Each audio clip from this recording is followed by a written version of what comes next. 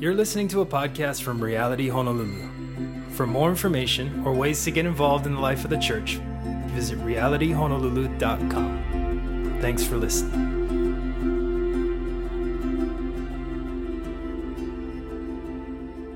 Aloha and welcome. Thank you so much for joining us.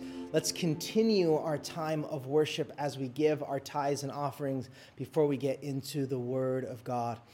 For those of you that have been with us for any amount of time, we want you to know that this is a part of worship as well as we give to the work that God is doing in and through Reality Honolulu and being a part of actually seeing God's kingdom practically go forth.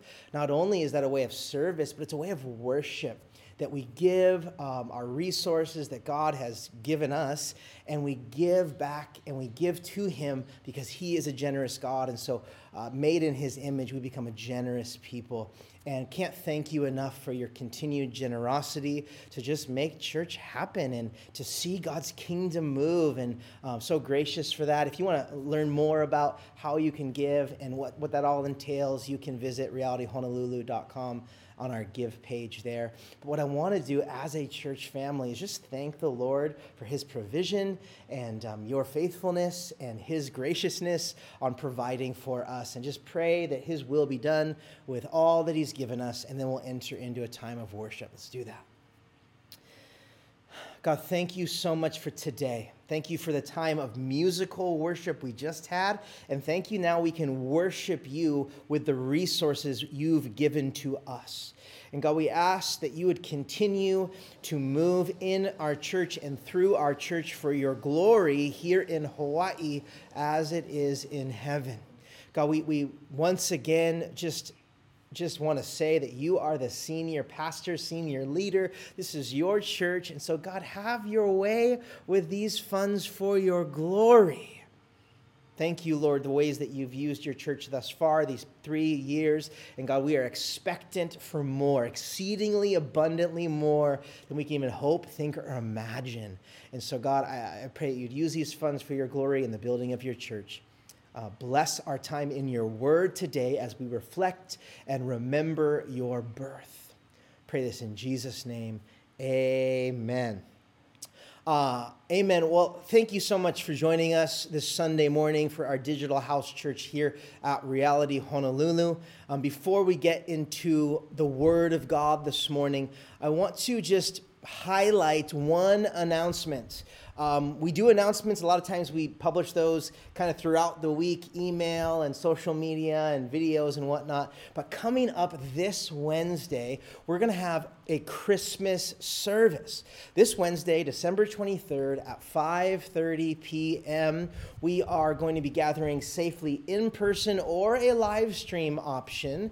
All the info can be found on our website, but we want to make sure you know about that, for one, that you didn't realize that we had a Christmas service and you weren't aware of it. But also, we want you to just join in however you feel comfortable. Like, we're a church family and we want to be together, and some of us are going to do that safely in person and some live stream, but we want to make sure like we're together in that, worshiping God and reflecting and being reminded of the beauty and the wonder of our Savior's birth.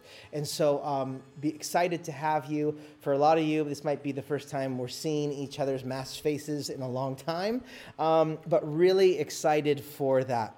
But without further ado, we're going to get into our time this morning. And if you've been with us, you know that we have been in a Advent series. Today is the fourth Sunday that we're in this Advent series, 4 weeks leading up to Christmas. Advent meaning arrival. That we as a church are anticipating and recalling and remembering the birth of our Savior and His return as well, His first coming and His second coming. And each week we've been spending time looking at an aspect of what the birth of Christ brought to the world. And we've looked at hope and peace and joy. And today we're going to talk about the love of God, which is shown in and through the birth of Christ and all that followed. And so each week, as you know, we've been lighting a candle signifying one of these things. And so each week we've had it, and this is our fourth and final week of our Advent prior to Christmas. The candle of love, reflecting on the love of God. And the text that I want to anchor us in and kind of go from is one that we probably all know or have memorized. Right, it's John 3:16 and 3:17, and this is from the New Living Translation today. It says this: "For this is how God loved the world. He gave his one and only Son, that everyone who believes in him will not perish, but have eternal life." Verse 17, "God sent his Son into the world, not to judge the world, but to save the world through him." This is the Christmas story. This is the paramount part of Christmas, that the love of God is manifest to the world in the person of Jesus Christ. That God sent his Son to the world out of love.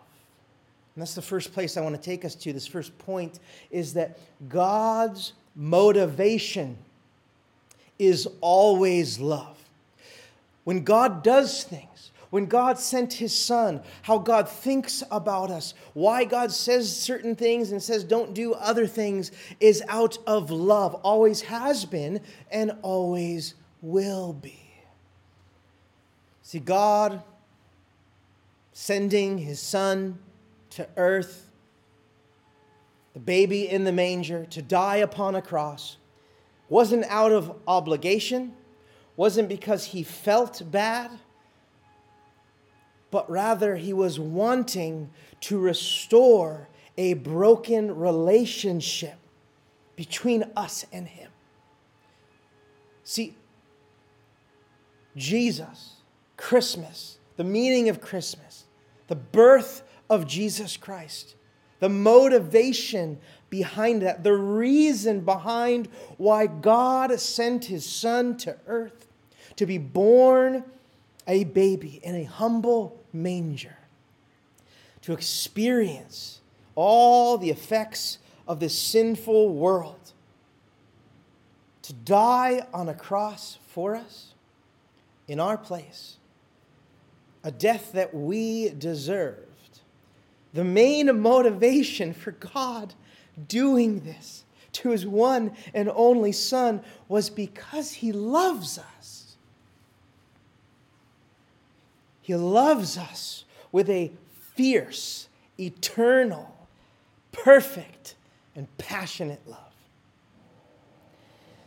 And that same love that motivated God to send his Son into the world to save the world, that same love that compelled God to save humanity 2,000 years ago is true today as it was then. See, God is pursuing us. He desires to be with us. It is freely offered to us. His heart has not changed for us, despite how we act and react, and whether we follow him or listen or obey, whatever we've done and the world looks like. His motivation has been, is, and always will be out of love for his creation. You see, the second point I want to highlight when it comes to God's love is that God's love is unconditional. You see, there's no strings attached. There's no work on our part that makes or keeps God loving us. It's unconditional. There are no conditions to his love.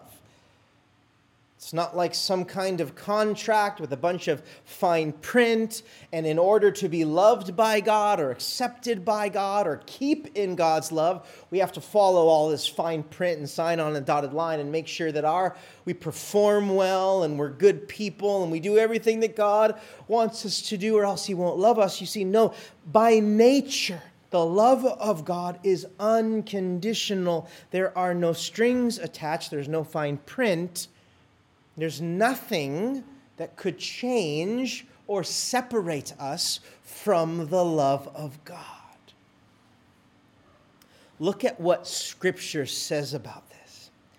Romans 5:8. But God demonstrates His own love for us in this: while we were still sinners, Christ died for us. The book of Romans in chapter 6 goes on in verse 23 and says, for the wages, the result of sin, of our own sin, is death. But the free gift of God is eternal life through Christ our Lord. While we were still sinners, while we were in rebellion, when we didn't love God, when we didn't follow God, that's when God sent His Son. Because it wasn't because we earned it or deserved it, but rather it's a free gift. By grace we've been saved. It's undeserved. God, looking at our mess, our depravity, our rebellion, loved us so much, unconditionally, not depending upon us, loved us and sent His Son into the world to save us. See, some of us, understandably, have a broken and a skewed view of love, right? Because the way in which we even know what love is, when we talk about love in general, the only gauge we have to know what love is and what it's supposed to be is what we've seen and known and experienced ourselves. And all of us have a different story when it comes to being loved and how we've been loved and how we were raised and our relationship with our parents. And some of us obviously have much healthier environments or experiences, and some of us really do not. And some of us specifically can have trouble receiving love or even talking about it when it comes to a father figure, depending on our own earthly father and all that comes with, were they present, were they not, what was your family like, if they loved you or not, how they loved you. Obviously, our experiences dictate so much when we talk about the love of God, our Heavenly Father. Sometimes our view to that can be skewed or hard to grasp or hard to understand or hard to receive. And my hope is that today, as you're hearing this, that we would know that the love of God that is given and offered to you and all of humanity through Jesus is a perfect love that none of us actually have ever experienced. It's different from anything, and the truth is, it's perfect. It will never hurt you. It will never let you down. The love of God has been freely given, freely offered. It's not conditional on what we've done or what we will do, but it's all based on what God has done for us. Do you see that? The love of God is unconditional. It is not dependent upon our own performance. In our mess, while we were yet sinners, while we still rebel and still mess up and still doubt Him, He loves us with a fierce and passionate, unconditional love. And point 3 that I want to talk about this morning is that God is committed to humanity and its redemption and renewal. That God is committed to seeing humanity redeemed and renewed. The message I want to remind us of this Sunday prior to Christmas, in the midst of a really hard time, at the end of a devastating year, is that God, our Heavenly Father, our perfect, loving Heavenly Father, is committed by love to see humanity, you and I, freed from sin and free from the things that entangle us and mess us up in this world. See, God is committed to lovingly to seeing us be redeemed back to how He created us to be in perfect, loving union with Him. See, God is committed. He's more committed. He's the same. He is the same commitment level as He was 2,000 years ago as He is now. He is committed as He has ever been to see renewal come to a lost, broken, and dying world. He loves you and I just as much as He's loved anyone else forever. His love is unchanging. And He is committed to it. He is committed to the relationship, whatever it takes. For those of us that are in marriage relationships for any amount of time, you understand what commitment is and how love is a commitment. You are committed to that person, to love them and take care of them. Despite maybe how you feel or when it gets hard, we believe that marriage is a commitment. It's a commitment of love to that other person. Well, way more than that. For all of eternity, past, present, and future, God, you can bet, God is committed to seeing redemption and renewal come to His creation, to restore a broken relationship. He is lovingly committed to this relationship. You see, what sets Christianity apart from every other religion or belief system, any other source of hope in this world that you could put your hope in, what sets Christianity apart from all of these things is the person of Jesus Christ. See, what Christmas really represents is that God so loved the world that He sent His Son to die for it. Not that we would die for Him to earn our place and earn His love, but rather the opposite, that our God would die for us because He loved us so that He could be with us.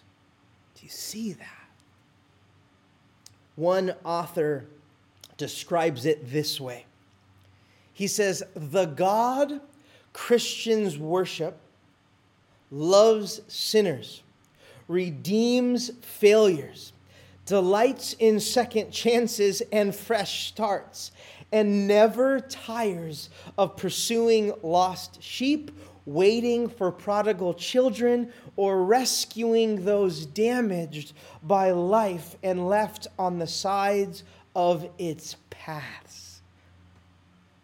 That is our God. God showed us these things by sending us His one and only Son. This is why, in the midst of a really bleak time, a dark part of history, a year that for so many of us we don't even want to remember, because of what God did through the person of Jesus Christ, despite being in this time in history we, like the angels and the wise men and the shepherds, at the news and sight of Jesus, the Christ, the Messiah, the Son of God, at the sight and news of Jesus, they worshiped and they glorified God. Church, as we enter into this time of worship, let's do just that. Let's reflect upon the love of God that is found in the person of Jesus Christ.